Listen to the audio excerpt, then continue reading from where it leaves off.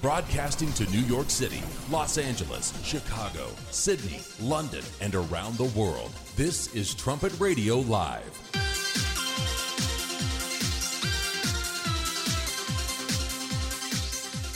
Thanks for joining us here on Trumpet Radio Live on 101.3 KPCG and online. We're at kpcg.fm with a live link at thetrumpet.com.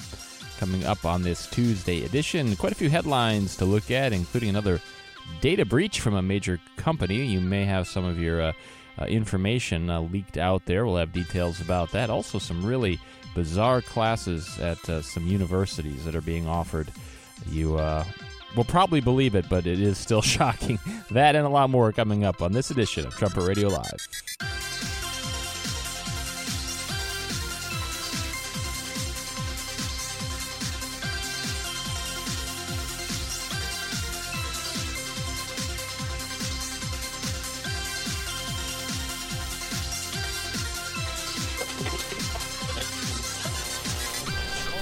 This is Trumpet Radio Live. Thanks for joining us here live on Trumpet Radio 101.3 KPCG and online at thetrumpet.com and kpcg.fm. Dwight Falk and Gino Chi with you here on a Tuesday, an extremely windy Tuesday in Oklahoma. We're used to wind here, but today is extremely windy. I can always tell because in this radio studio on the second floor, when the wind gets going, you can hear the building move a little bit, and I can hear it today. Yeah, the building's not aerodynamic, so right. It's a big rectangle. Mm-hmm. The wind hits it, and you can feel it shifting around. So we have quite a windy day here. We have quite a few stories to look at today. Last night, the Villanova Wildcats, I believe it is, beat the Michigan Wolverines in a battle of the cats. Mm-hmm. I guess a Wolverine's sort of like a cat. In any event, Villanova won, and so you were hoping the underdog would win, but they did not. They didn't. Yeah, it's sad, but that's how it is. That's 50-50. That's why they were the underdog, because they weren't supposed to win. So anyway, that was last night, and in relation to sports, the sports note here. This time of year, they have all these NFL draft combines and so forth, where they want to see how fast people can run, how high they can jump, and all these other things. And then they also interview them. Different coaches will go interview players, prospective players for their teams. And infamously, they'll ask bizarre questions. Like, you never know what question they're going to ask you to try to throw you off. Have you ever had that happen where you've gone in for a job and they've asked you something that you thought was a little strange?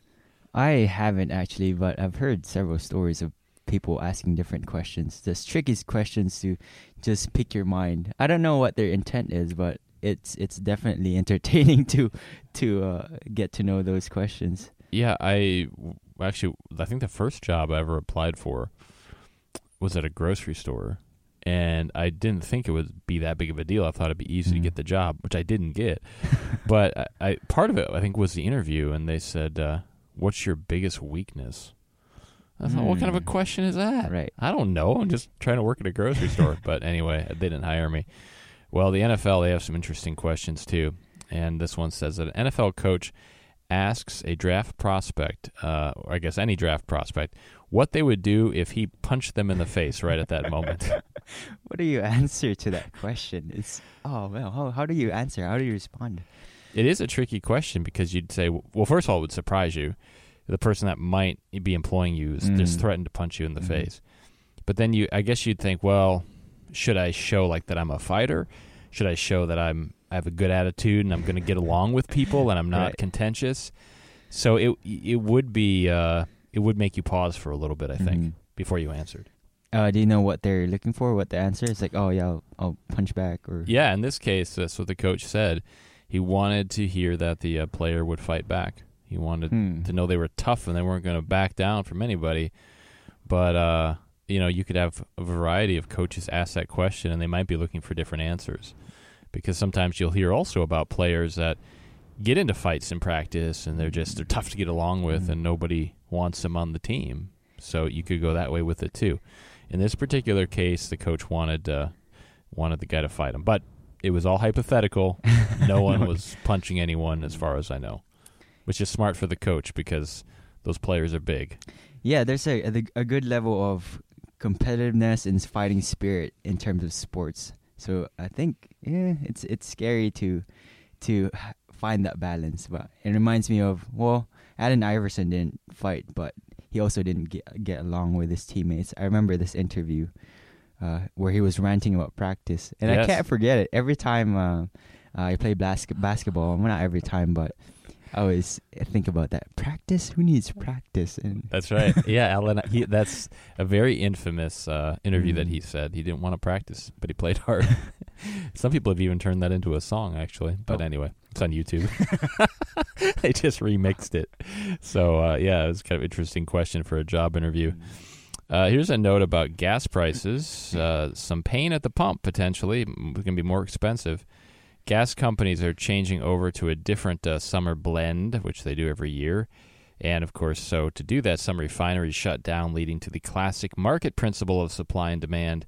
A tighter supply means that they can demand more for your fuel. I always hate that because it seems like they made the crisis and now we have to pay for it. Right. You know summer's coming. Yeah, why should I have to pay more for this? It happens every year. Yeah, they're probably just trying to make money, more money. Yeah. For sure. They say also, though, demand is up because people are driving more and the crude oil prices are up $15 per barrel compared to this time last year. So this is an interesting note because, we'll hear about the price of oil per barrel and how much it's gone up or down.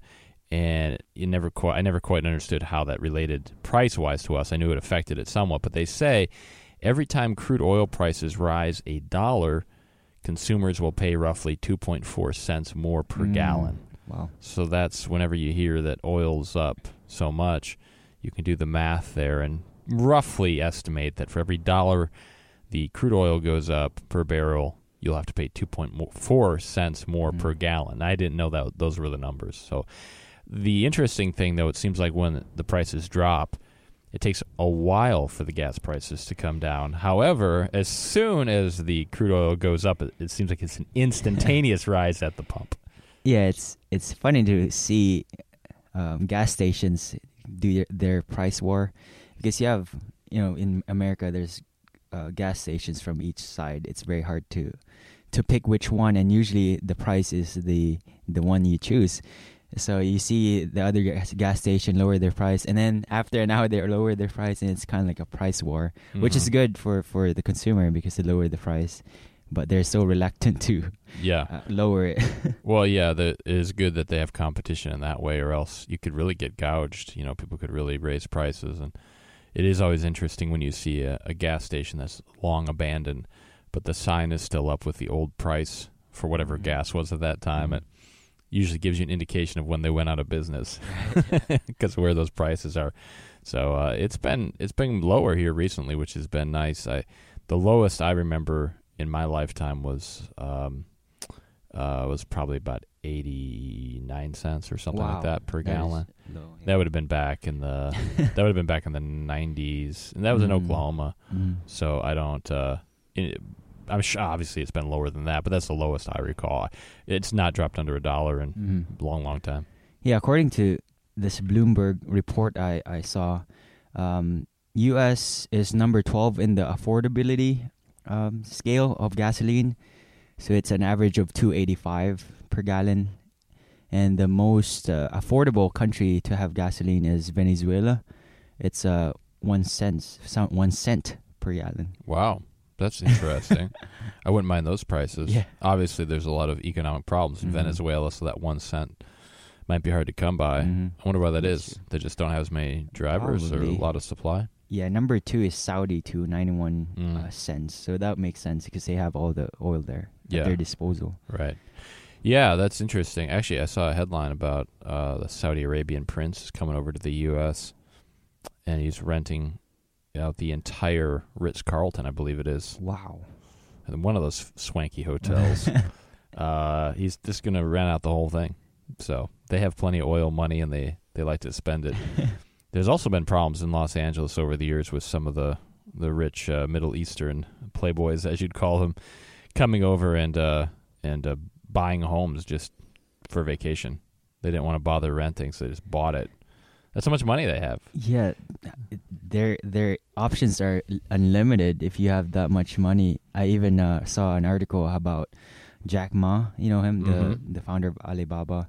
Anyways, he made his own kung fu film where he fights 12 well-known actors or kung fu martial artists. So there's Jet Li there, there's Jackie Chan, and all these well-known kung fu martial artists. And he's the main guy, of course. Wow. So he bought. I guess he paid for everyone, and he has a kung fu movie himself. Wow, that's fascinating. That's quite a vanity project. Yeah. Wow, I've never heard of anyone making a movie that they star in. I mean, unless they were an actor and they were trying to, be like an actor director. But yeah, who would think? I guess if you just have unlimited money at your disposal, you start thinking about like, what would I like to do? And in his case, he wanted his own kung fu movie. Yeah, I guess for him, he's achieved so much that he probably is bored. For the normal consumer, that's like, I want to save money so that I can retire and go on a nice vacation with my wife or family, something like that. But him, he has everything. So what will you do with that amount of money? I guess make a kung fu film would be one. Wow. Well, that probably is an indication that we don't need a lot of money because we would just do some really silly things with it. Right. Wow, that's really interesting. Here's a note that a listener sent in. They alerted us to this story, and you can send any comments to comments@kpcg.fm. We appreciate that. Many people like to eat at Panera Bread occasionally. Delicious sandwiches and soups. They're not a sponsor of the program. I just threw that out there. Although they have made some changes over the years that I don't like, but that's another story. Panera Bread left millions of customer records exposed on the web. They say add another big-name brand to the list of those who've left customer data exposed online. Thanks to security researcher Dylan Houlihan, he discovered that Panera Bread left millions of customer sign-up records, possibly 37 million, in plain text on its website, including email addresses, home addresses, phone numbers, and loyalty account numbers. Thankfully, no payment info. But it would have been easy, they say, for evildoers to harvest that information and use it as part of identity fraud or spam campaigns. The data was left unsecured for about 8 months. Wow. So, wow. Our information is just floating around out there. Yeah, it's a long time. You would think with such a big company as Panera, they would have at least one guy working to secure their files. And as you said, plain text. Yeah. Yeah, even for somebody like me, I would probably recognize that. Like, hey, wait a second. Look at this information. They say this just underscores a recurring problem with internet security. Numerous companies have failed to encrypt data or otherwise abide by basic security policies. Although there's no guarantees that locking down data will prevent breaches, it beats welcoming thieves with open arms, they say. And so it's probably like any industry. People know there's probably there are standard practices that they should do, but maybe they don't do them. That happens in construction sometimes. Right. You should do such and such to make it a secure, building, but sometimes people cut corners.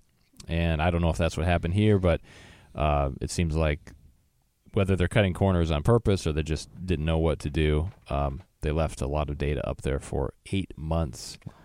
So, it's interesting, too, in this age of data theft and hacking and people's, our apps listening to us potentially, they have developed something new that maybe somebody would want to get. This seems like a bad idea to me, but you can buy a smart mirror.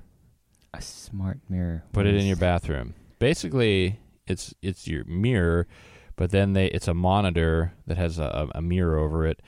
And so it can be on the side. So you can use the mirror as a normal mirror, but then you can look over to the side and you can say, watch YouTube videos. You can have update the weather for you. So they reviewed it. It still isn't great. It's not working as well as they would like because people are smudging the mirror with their fingers. But I was just thinking about how, there's a lot of debate about whether smartphones are watching us and listening to us and all of this. Do you want that device in your mirror in your bathroom? What if it does it have a camera on it? I don't want that device sitting there looking at me for a variety of reasons. But the older generation that reviewed it said it's frivolous and then there's no point in it, but the younger generation seems to be a little more on board with the smart mirror. Yeah, I think it's dangerous, to say the least, because of the trend that's been going on with, like you said, the apps watching you. They know what you want to buy, where you go to eat. They know everything about you, so it would be just so simple to hack that device, whatever it is. This is the first time I've heard of it. Yeah. And I just don't see the point of having that device in your bathroom. I mean, I don't know. You just go in and shower and do your thing and then go out. That's what the older generation was saying. Like, what's the point? I mean, if I need to know something that badly, I can just wait till I get out of the restroom, or I could, do something different. I was thinking it brings new meaning to that old nursery rhyme, right? Of mirror, mirror on the wall. Yeah. Who's the most beautiful of them all? Oh boy. Now the smart mirror will tell you. And maybe if it goes on restaurants, you can ask that. It has like maybe Alexa or Siri, and then what if it actually tells you honestly who the most fair is? Then that'd be funny. That's right. Yeah, it would be discouraging. I guess unless you're that person, then it would be very encouraging. And you'd want everyone to ask, hey, make sure you ask. And here's a couple of stories out of some of the college campuses here in the U.S. Highlights just this attack against whites in this country. It says, this is from campusreform.org. It says, students earn credit for attending white privilege conference. Maybe you've heard about this movement, sort of this idea of white privilege that, it's sort of ambiguous, I guess. If you're white, then you're just more privileged than other people, and therefore it puts you in sort of this odd category. It says, students at the University of Colorado Springs can earn up to 3 academic credits through a course that requires them to attend the annual White Privilege Conference. You'd think that would be a conference for white people, but it's not really. Mm-hmm. It says the credits can be applied toward the school's graduate certificate in diversity, social justice, and inclusion.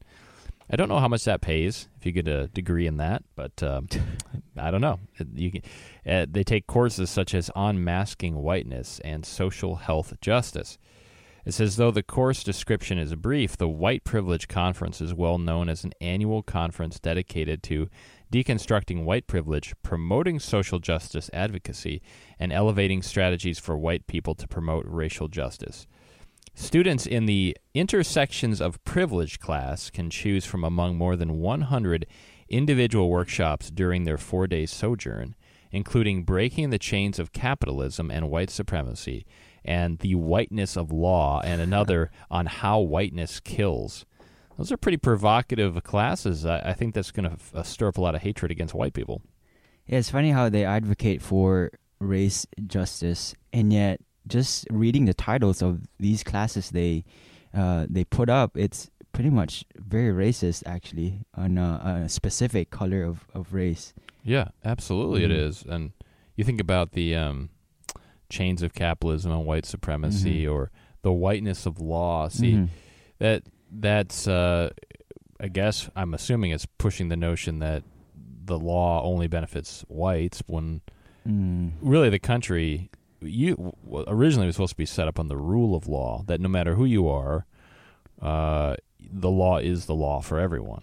And then, of course, How Whiteness Kills, that's a very volatile name. You wouldn't... It just evokes all kinds of negative thoughts there.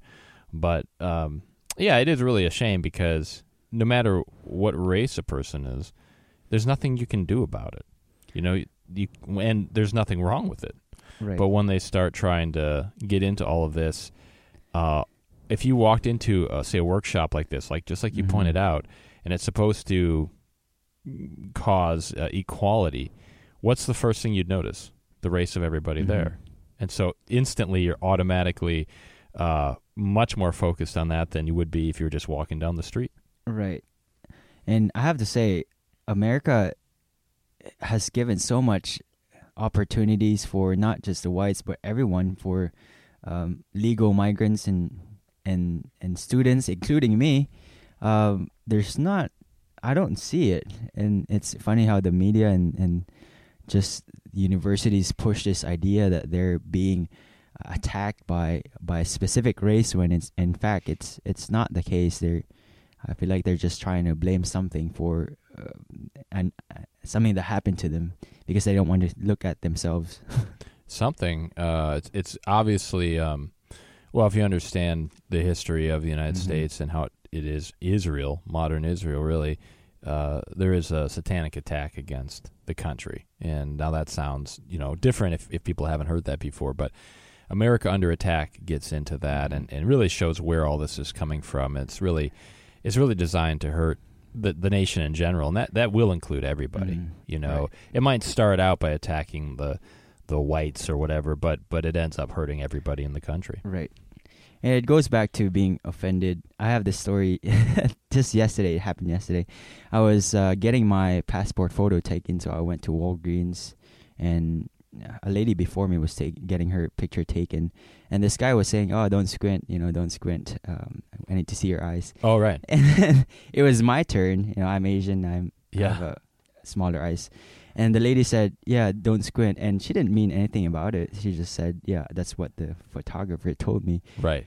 And I said, "Yeah, that's going to be hard for me." And, it's just how it is. If you're yellow, white, black, there's specific characteristics that you have.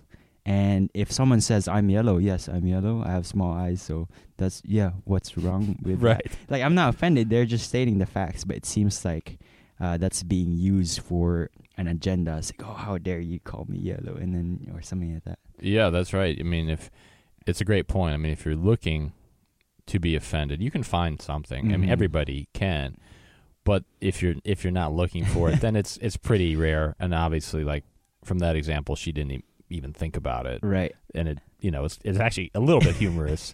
Yeah, but you could be offended. She was taken aback by my comments, and I was just like, I'm like here in our college on campus, we have different races all throughout: blacks, whites, yellows, and Hispanics, and we all get along together. We're not offended at all by comments like that. It is interesting. I just think they are really, the media and some of these college classes are really trying to separate everybody. So you just really look at the other races, and I think most people, and myself personally, like you said, there's a lot of different races here, and I don't see somebody and think, "Oh, there's that race." I think, "Oh, there's Gino." Right. "Oh, there's so and so." Yeah. That's who they are, and they happen to be a race. Or it would be the same if you broke it down by the sexes or age. I mean, we're all different. We're all at different stages of life and different people, and if you sit there and just want to break it down and like really look at all these different groups, then it becomes very divisive, as opposed to just focusing on they talk about the law. We'll focus on what is the law, which we would look at God's law and strive to live that way. And that law dictates that you treat everybody with love and respect. And if we're striving to follow that law, then all that other stuff, not that people are perfect, they might make mistakes, but I think if both people say, like your example yesterday, if people are not trying to be offended and they're not trying to offend, then everybody gets along pretty well. Right. If you go into meeting someone different of a different race with just no predisposed idea of how they think and whatnot, and they're just, "Hey, this is just another person like me," and you go on and have a conversation, everything would be so much easier. There would be no racial strife, and there's no easy way to solve this racial problem in this country, I guess. No, there's not. Other than, people would have to get back to the law of God, which people are not willing to do at this point. And even Christianity, as the world would view, it's under attack as well. This is a related story. University event aims to combat Christian privilege. So that's another thing going on. This is at George Washington University. It's going to host a training session for students and faculty that teaches that Christians, especially white ones, any surprise there, receive unmerited perks from institutions and systems all across our country. And so that's where you get into the situation where if somebody looks at you and says you're white, and if you identify as a Christian, then you're automatically, I guess, racist. Even you haven't done anything, maybe, but you're the institutions favor you, therefore you're at fault. It gets to be indefensible. You can't defend yourself because you're lumped in with a group when you haven't done anything, maybe. Yes, they're already have it in their mind that you're guilty or you have this thing that you have. So whatever argument or whatever explanation you have, it just goes right through the other ear. Right, and then so they're actually doing the thing that they say they're fighting against, which is labeling everybody based on race or, in this case, religion. So that's the deceptive part about it, I guess. This April 5th diversity workshop is titled "Christian Privilege, but our founding fathers were all Christian, right?" ? Exclamation point. Sort of a confusing title. It's hosted by a university's Multicultural Student Services Center. The event will teach that Christians enjoy a privileged, easier life than their non-Christian counterparts and that Christians possess built-in advantages today. The workshop will also discuss how Christians receive unmerited perks from institutions. The Christian Privilege Workshop is one of 15 free training opportunities offered through the center to equip students and staff with the necessary skills to promote diversity and inclusion in the different environments. So let's have inclusion, but let's talk about how we hate those white Christians. Let's include everybody else, I guess. It doesn't make any sense. Other workshops offered through the center focus on heterosexual privilege, cisgender privilege, able-bodied privilege as opposed to being handicapped, socioeconomic privilege, unconscious bias, and more. Can you imagine being accused of unconscious bias? What? Could you do that when you're sleeping? Oh boy, that's they're just putting the word privilege in everything. Mm-hmm. So everything you do has a meaning. Well, I'm a little bit taller than you are, so I'm height privileged, I guess. Or conversely, maybe you're height privileged because maybe it's better to not be tall. I don't know which way it would go. Yeah. So, I mean, maybe are you being unconsciously biased towards me? I think I am. Yes, I think you're right. Once you start getting into this, I mean, you can really just have a field day, I guess, with just bizarre accusations and divisions and hatreds, and you have more hair than me quite a bit, so you're hair privileged. I didn't say anything there. Well, that's true. Unconsciously, But you thought it. I know you thought it. We should have a class on this kinds of privileges. Oh, well, you could always make something up. You know, if you're a professor teaching this sort of thing, you can always find something to be upset about to teach another class, you know. Sometimes it's interesting when you look at these college classes or workshops and you just think, you know, were they just sitting around thinking, oh, I need to teach a class and make some money. How about, because there's no value to these things. Actually, really what it is it's just brainwashing. I mean, this is not a skill. They're not teaching you mathematics or a language or engineering. They're just brainwashing you with their ideas, and some apparently are paying money for this. Yeah, if people just stop and think about other nations that actually have, you know, some social barriers. Some nations actually have the system where, the caste system, for example, where it limits where you can go in life. If you're born in that lower caste, you'll stay there. You can't go up. You forever remain there. And I think with just a little bit of thought and maybe meditation, people can just see, oh, wow, I'm very privileged here. Everyone in America is privileged. I'm so happy to be in America rather than in those other countries that have it tougher. And in most cases, the legal migrants, are so thankful. I think we had a conversation about this yesterday. Yeah. About they're just happy to be here because there's so many opportunities that are given to them that wouldn't have been possible in their own country. Yeah, and you know it's a great thing to have certain privileges as long as they're good and they're used the right way. But what they're trying to get into with some of these classes here is they want to have people understand. They want them to be able to name at least 3 examples of Christian privilege and at least 3 ways to be an ally with non-Christian person. The website states, so that's their goal. Organizers also want the participants to be able to describe words like privilege, Christian privilege, denial, quality, equity, Christianity, bias, unconscious bias, microaggression, ally. So you can go in there. And, of course, what they're really getting at here is they are attacking anything that would get even remotely back to, say, the Bible. Now, when they're talking about Christianity, they're not understanding true Christianity, but still, I think you can see more of this from what they say here. They say this workshop or class is dedicated to ensuring that all types of diversity at George Washington University are celebrated and meant to feel included in campus, cultural, and student life. And, of course, the person's a proud gay member of the LGBT community. They're promoting that solidarity. So that's really what it's getting down to. When they start talking about Christianity, the thing that really sticks in their craw is that if you look at the Bible honestly, it teaches against homosexuality. Right. But they are homosexuals. Mm-hmm. And so I don't think they're going to come out right now and directly have a class directly hitting that point. Mm-hmm. But if you want to get down to the root of it, that's where their disagreement is. They don't like the biblical model of the family, and that's what they're trying to dismantle. Right. I guess they're attacking the institution without directly attacking it. Mm-hmm. If you read the Bible clearly, it states there for anyone who has a Bible.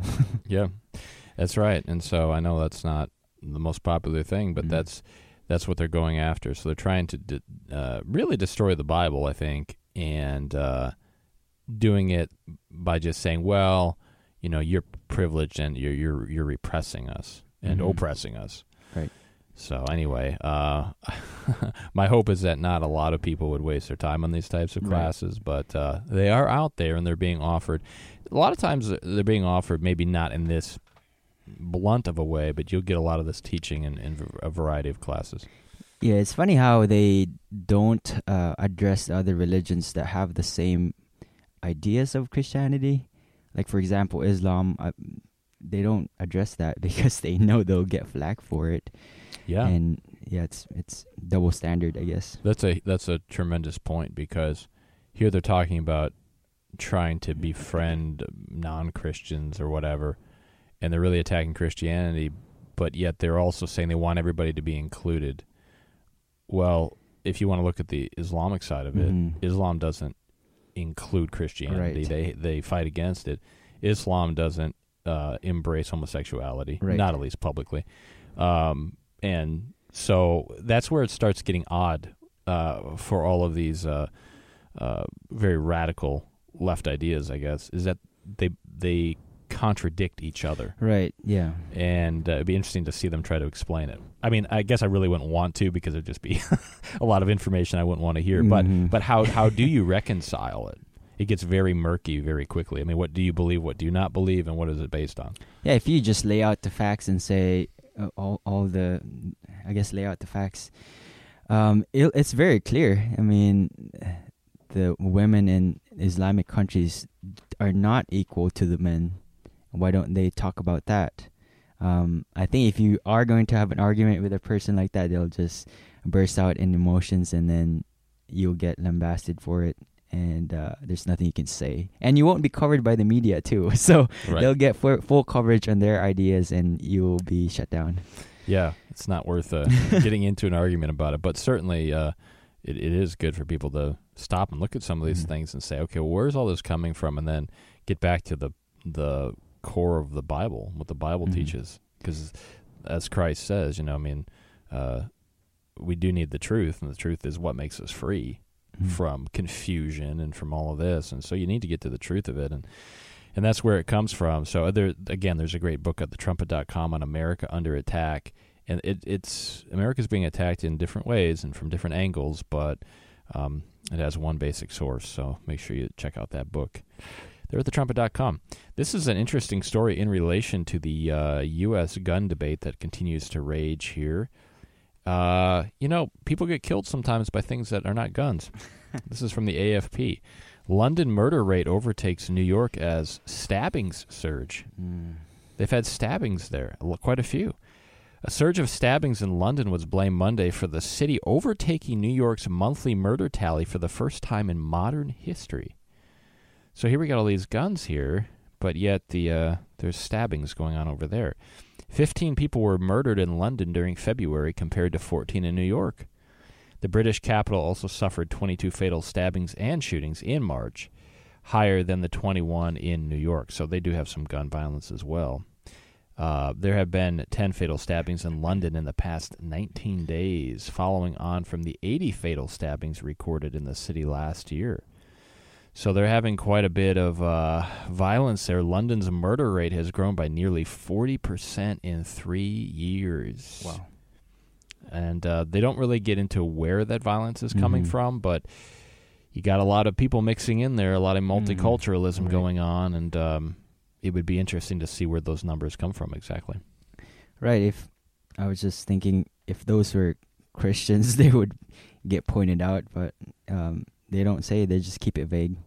Yeah, don't give the exact the who's doing it, and I'm sure it's a variety of people and situations. But I just thought it was interesting because we saw that happen in China a while back. You remember there was that terror attack where a man started stabbing a bunch of people. It's the people that are the problems, right?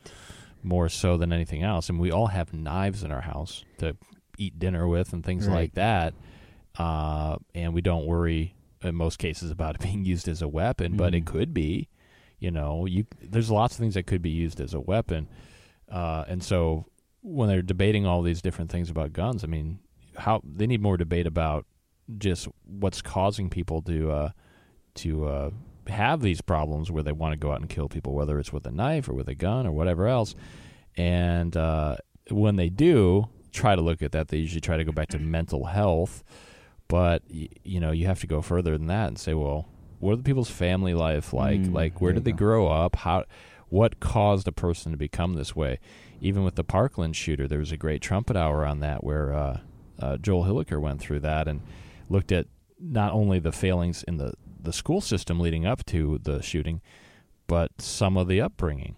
Because people aren't born just to go out and do these things. Right. Something's happening in their lives, and that's where more of the focus needs to be on fixing those issues in their upbringing. Yeah, they really don't look at the cause of the effect. They just blame it on something that doesn't have a mind. Like you said, the guns. It's not the guns that shoot people. It's the people who shoot the guns, injuring people. And I read this article in The Atlantic. It just talks about, in Switzerland, they have guns. They have a lot of guns. But their murder rate or their homicide rate is very low for that amount of guns. Here, a guy, Hermann Sutter, who at the time was vice president of Swiss gun rights group, says, "It is a question of trust between the state and the citizen. The citizen is not just a citizen, he is also a soldier." And then he says, quote, "The gun at home is the best way to avoid dictatorship. Only dictators take arms away from citizens." So if you know the history of the Swiss, they needed guns to protect themselves. And I guess there's an agenda behind here too, behind that gun control issue. Oh, absolutely. Yeah, you can look at the America Under Attack book again. I mean, that just highlights some of the major problems in the country. And that's a really good point that he brings up. If you know, say, your neighbor and you trust your neighbor, then you're not going to be as concerned if they have a gun or whatever. I mean, a lot of people do, and they use it for target practice or hunting, or they just like to have it for protection, whatever their case may be. But if you know them, you don't worry about it.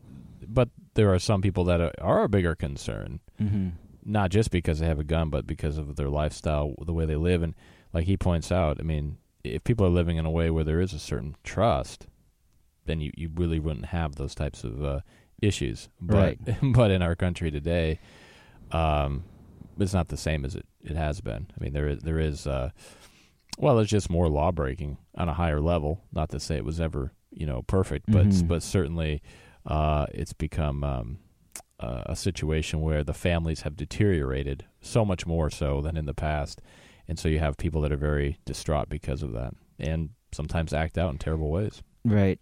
Even talks about the Swiss children as young as 12 are taught how to shoot, as well as the rules of gun safety, and are encouraged to participate in highly popular target shooting competitions. So children as young as 12 are learning how to shoot, and they have their own weapons. And you have to ask yourself, why is it just in America? What's happening here? And the article goes on to show where they just have a stricter background check when buying guns. And it's not the guns that cause the problems. Like you said, it definitely goes back to the families and not having a dad there in the home. Yeah, when I was growing up, I remember a lot of my peers, they had guns. It was very, very much a part of their upbringing, whether it was target practice, or a lot of them liked to go hunting and things too. And at a certain age, they all did gun safety, hunter safety. That was a big thing, and you had to go through the program. And I think because of their parents also, but they learned to respect the power of it. Mm-hmm. It's like driving a car in a way. I mean, you have to respect the power of it, because you could kill yourself, right, or you could kill other people with it. So, you have to learn to respect the power and use it the right way and be safe with it and for the right purposes. So it is really interesting. There's a top story actually today at thetrumpet.com ties into this gun issue. It's by the Trumpet Daily radio show host Stephen Flurry. March for Our Lives. Magical teens or something much bigger, and just a couple paragraphs here. He says, just below the surface of this movement lies a much more important dimension that journalists won't talk about. The teenagers are rising up, and their parents are not even mentioned. I've noticed that. You see these students out there. I don't know who their parents are. It says the press is practically drooling over these young people, marveling at how wonderful and smart they are. The idea is, now that the youth are taking over, we will finally have change.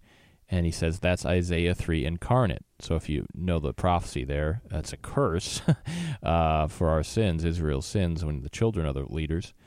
It says, however, there is another dimension to this story. Although the news reports give the impression that this agenda is driven purely by teens from Parkland and elsewhere, that is not the case.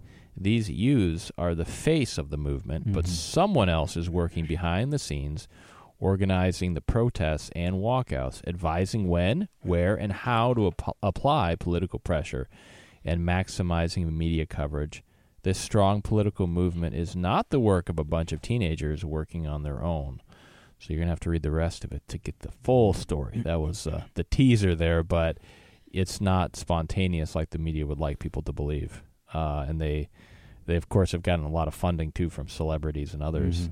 So there's definitely, like you said, there's an agenda behind trying to really get rid of guns. Right. There's reports if you just read Mr. Stephen Flurry's article, he probably goes on to show that there's reports that it's being set up. It's not just actually the young people going up there and giving their cause. It's actually a show. Yeah, they're being used, and it's really interesting because you see that in a lot of things. Even the stories earlier about, say, some of these university classes and against whites and against the white Christians, as they would call it. Is that spontaneous, or is there this movement and this agenda to really flip the country on its head? Right. Because that's what they're doing. If you look at the things they're attacking, family structure, white leadership, which has been historically the condition of the country, and really, if you read the United States and Britain and prophecy, I mean that's the way God set it up. And then also, guns, which allows people to protect themselves from a government takeover, which it's not about deer hunting. I mean, that's why that Second Amendment's there. And all those pillars are really being attacked. What happens if they collapse? Well, your country collapses. Yeah, anarchy, total anarchy. The law is what is holding back the racial war that's imminent. If there's no institutions, if those pillars just collapse, then what's there to stop them from just doing whatever they want? They think that absence of the law is the solution to it, but that's totally the opposite. It is the opposite, and I mean, just think about the hatred that they're stirring up in the country. I mean, if you're telling minorities that everything that's wrong is the result of white privilege, They have everything because they're, they took it and this and that. Well, what happens, like you say, if the rule of law isn't there anymore, and they feel like, oh, we're going to go get what belongs to us because they've been told that somebody took it from them and they should have it, and now you've got lots of problems. And another pillar that's being attacked, of course, is the police, which would prevent that type of thing. You look at some prophecies in Ezekiel and other places, and there's a lot on the trumpet about that, including a book on Ezekiel. God talks about those types of things happening, and we see all these attacks coming from different angles, but attacking that same structure of the United States government. Yeah, I always try to understand a concept through practical ways. One way I think about this situation is I just think about my sport, my favorite sport, basketball. It's like, what if there's no rules? What if there's no traveling? What if there's no double dribbling? That'd be the NBA, I think. Yeah, I guess so. No, I'm kidding. What if there's no respect for authority, like the refs? It's not going to be a game anymore. It's just total. It's not going to be fun. The rules are there because there needs to be order, and that's what makes the game fun, because there are boundaries that you have to stick by, and you can't just shove a person or dribble with two hands, or I don't know. Yeah, that's a great point. I mean, because if almost anything in life, when you have two people or two teams and each one wants something, they want to win, they want to make the basket, they want to prevent you from making the basket, and if there are no rules to govern the way it happens, it ends in a fight. Right. I mean, I think if anyone that's played that sport has probably seen that on some level. If you go out to a playground and you get a couple people out there that are not willing to follow just the basic civility of, it ends up in a fight. It doesn't end up in like a shooting contest. It ends up in physical violence and who's stronger and who's going to take advantage of the other person. And any dispute among human beings usually comes down to that, unfortunately. Yeah.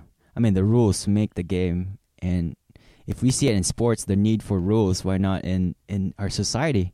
And if you just take down all the laws and the rules, pretty much the same thing. There's no game, there's no society, there's no nation. It'll just erupt into everyone doing their own thing, and the Bible talks about what that leads to. And that's what a lot of people that are, say, supporting some of these radical left ideas are not really considering, is that when there's no rule of law, there's no rule of law for anyone. You'll see sometimes people protesting something, and they have police protection to make sure that they can protest. And in some cases, they're protesting the police. And you think people would just take a step back and say, "Wait a second. If it wasn't for the police protection, I couldn't protest the police. So maybe I shouldn't protest the police because that's what's guaranteeing that I have, I can do this peacefully without being attacked by somebody." And you see that quite often. I saw some headlines about a student march the other day. It was, against guns. And they were marching, and they had police escort.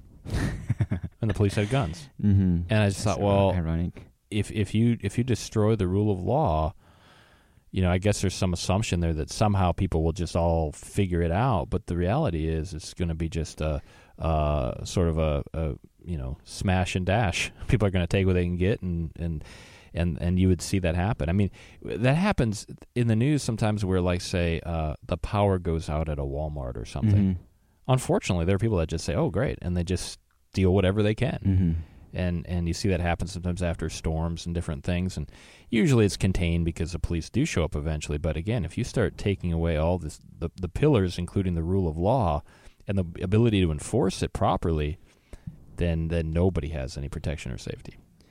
Yeah, even like you said, that was a very good point. The protesters are not going to be protected.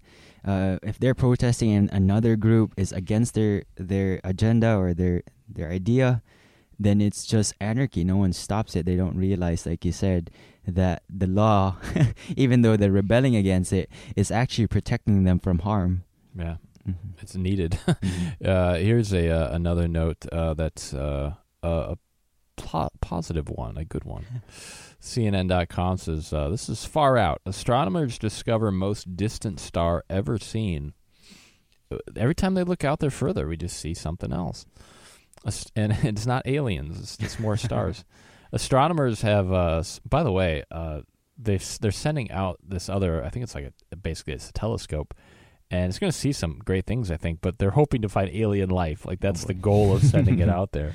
So anyway, but in this case, astronomers have spotted the most distant star ever observed that is 9 billion light years from Earth, a new study reported Monday. So if you understand a light year, that's how fast can you go at the speed of light, or how far can you go at the speed of light in a year? It's a long ways. That's a light year. There's 9 billion of these. Wow. It says, for the first time ever, we're seeing an individual normal star, not a supernova, not a gamma ray burst, but a single stable star at a distance of 9 billion light years, says Alex Filepchenko, an astronomer at the University of California, Berkeley. The star is nicknamed Icarus, after the Greek mythological character that flew too near the sun on wings of feathers and wax and melted. So I had to name it after that. Mm-hmm. It says normally the star would be too faint to view, even with the world's biggest and most powerful telescopes, but through a quirk of nature, as they see it, that tremendously amplifies the star's feeble glow. Astronomers using NASA's Hubble Space Telescope were able to pinpoint this faraway star and set a new distance record. It's at least 100 times farther away than the next individual star we can study. And the method that allowed the star to be spotted is called gravitational lensing, which is the bending of light by massive galaxy clusters in the line of sight. And the phenomenon can magnify the distant universe and make visible certain objects that are dim and far away. So we used our telescope. God's got like a built-in telescope that moved in front of our telescope, and so they could see this star that they have named Icarus. Mm-hmm. It's always neat. The further out there that they go, the more they see. But, of course, then at the end of the article, they want to talk about the Big Bang Theory again. Right. Not the TV show, but the actual scientific theory. And, just like the Bible highlights, the heavens do declare God's glory, and yet people want to worship the creation and not the creator. But in any event, on the positive side, it's amazing to get this view of space and some of the things that are out there. Yeah, whenever I look at the stars in the sky, I just pause and ponder what's out there. It's so big, and you have to think about, well, I guess I think about my purpose, like, why am I here? What am I? Those types of questions. And it's wonderful to see that the universe is so big and there's a purpose behind it, and it's wonderful. Yeah, they never look out there and see a wall. Like, the end. Right. That's it. It's just space, and it's out there, and the further they look, the more they can see. And, if you're just thinking about it, say, on the human level, in a way it's kind of maddening because we can never physically get to those places. Mm-hmm. We can never get there. 9 billion light years away? I mean, I couldn't even count, some of those numbers in my lifetime. And so it can be, I bet it's somewhat maddening for the scientists because they just can't quite get there. But if you understand God's plan for man, he built that universe for a reason. As it says in the Bible, he didn't make anything in vain. Mm-hmm. It's not just there because. And so you have to understand man's purpose, and then it gets even more exciting. Right. On a side note, I remember I think it was a tweet by the Flat Earth Society. I guess there's still people who believe that the Earth is flat. Anyways, they sent out a tweet, and it was pretty much saying, we have members or participants from all over the globe. And so this comment, someone commented, and he said, read that slowly again. Right. And it was just, wow. Yeah, all over the flat surface. There you go. Yeah, they should have made that correction. That we're on. That's so funny. Yeah, it's surprising that people still believe that, but some do. Some guy actually just shot himself up in space in a homemade rocket. He didn't go all the way up into space, but he went up pretty high. Mm-hmm. I don't know what he was trying to prove. The only thing he proved is that he could make a rocket, but he was trying to prove that the Earth was flat and all this sort of thing. So it's interesting, that people still think that, even after all the evidence that it's not, yet some still feel that way. Right. Did the guy land safely? He did, yeah. Okay. He made it. He made it back. I think he was a little sore, they said, but he shot off his rocket somewhere out there in the west in the desert. I can't remember where that was. But anyway, that's all I saw about it, is that he survived. So anyway, this is a pretty neat story here about this star, and we have a great book at the Trumpet on Our Awesome Universe Potential. It's got some really fantastic pictures in there of the universe and the Hubble telescope and other things as well. One last note for today is about smartphones. They say that Generation Z is already bored by the internet and their phones. And so they say if you look at a young person and they're staring at their phone, you might think they're engaged, but in many cases they're just opening and closing apps over and over again in boredom. So if you're going to get bored by the internet, I guess, I don't know what's left. What else can we do? I guess you can shoot yourself off a rocket. Yeah. Go to space. Make a rocket. Well, I can understand this. I mean, if you have a day where you're on the internet more, at some point you just get sick of it. Right. But I think it's kind of like watching television, to where sometimes you can get sick of doing it, but you don't know what else to do because you're just kind of dulled from it. And if you've ever had a day like that where you just kind of watch too much TV, it's a bad feeling. Yeah, you can see that in restaurants and everywhere. People just opening and closing their apps, and it's sad. It connects well with your study that you pointed out, I think last week, where it says that teens or children are unhappier than their less plugged-in peers. Mm-hmm. Right. So they're actually happier disconnected to the internet or to their smartphones. And the study cites, you cited this a week ago, that the happiest teens are using their smartphones less than an hour a day. Right. And even more if they don't use it just for maybe, checking the time or that sort of stuff. Right. So they have a purpose. They go outside and find something fun, do something fun, have a goal in mind. And it's ironic that the solution is to actually cut off the smartphone rather than expose yourself to it more. Right. That's sort of human nature run amok, I guess, is like if we do something and we get a little bit of a kick from it, we think we should just do this all the time. Right. But then we find out, well, I'm bored. It's like eating, but that cake was good. I should eat cake nonstop. Well, no, you get sick of it. And I think it's the same with the teens and looking at their phones. So kind of interesting study there. And like you mentioned, it's good to limit that exposure. That's all the time we have for today on Trumpet Radio Live. Thanks for joining us here on this Tuesday. The Trumpet Daily Radio Show is coming up in just a bit, along with the Key of David. For Gino Chi and myself, Dwight Falk, have a great rest of your day, and we'll talk to you tomorrow.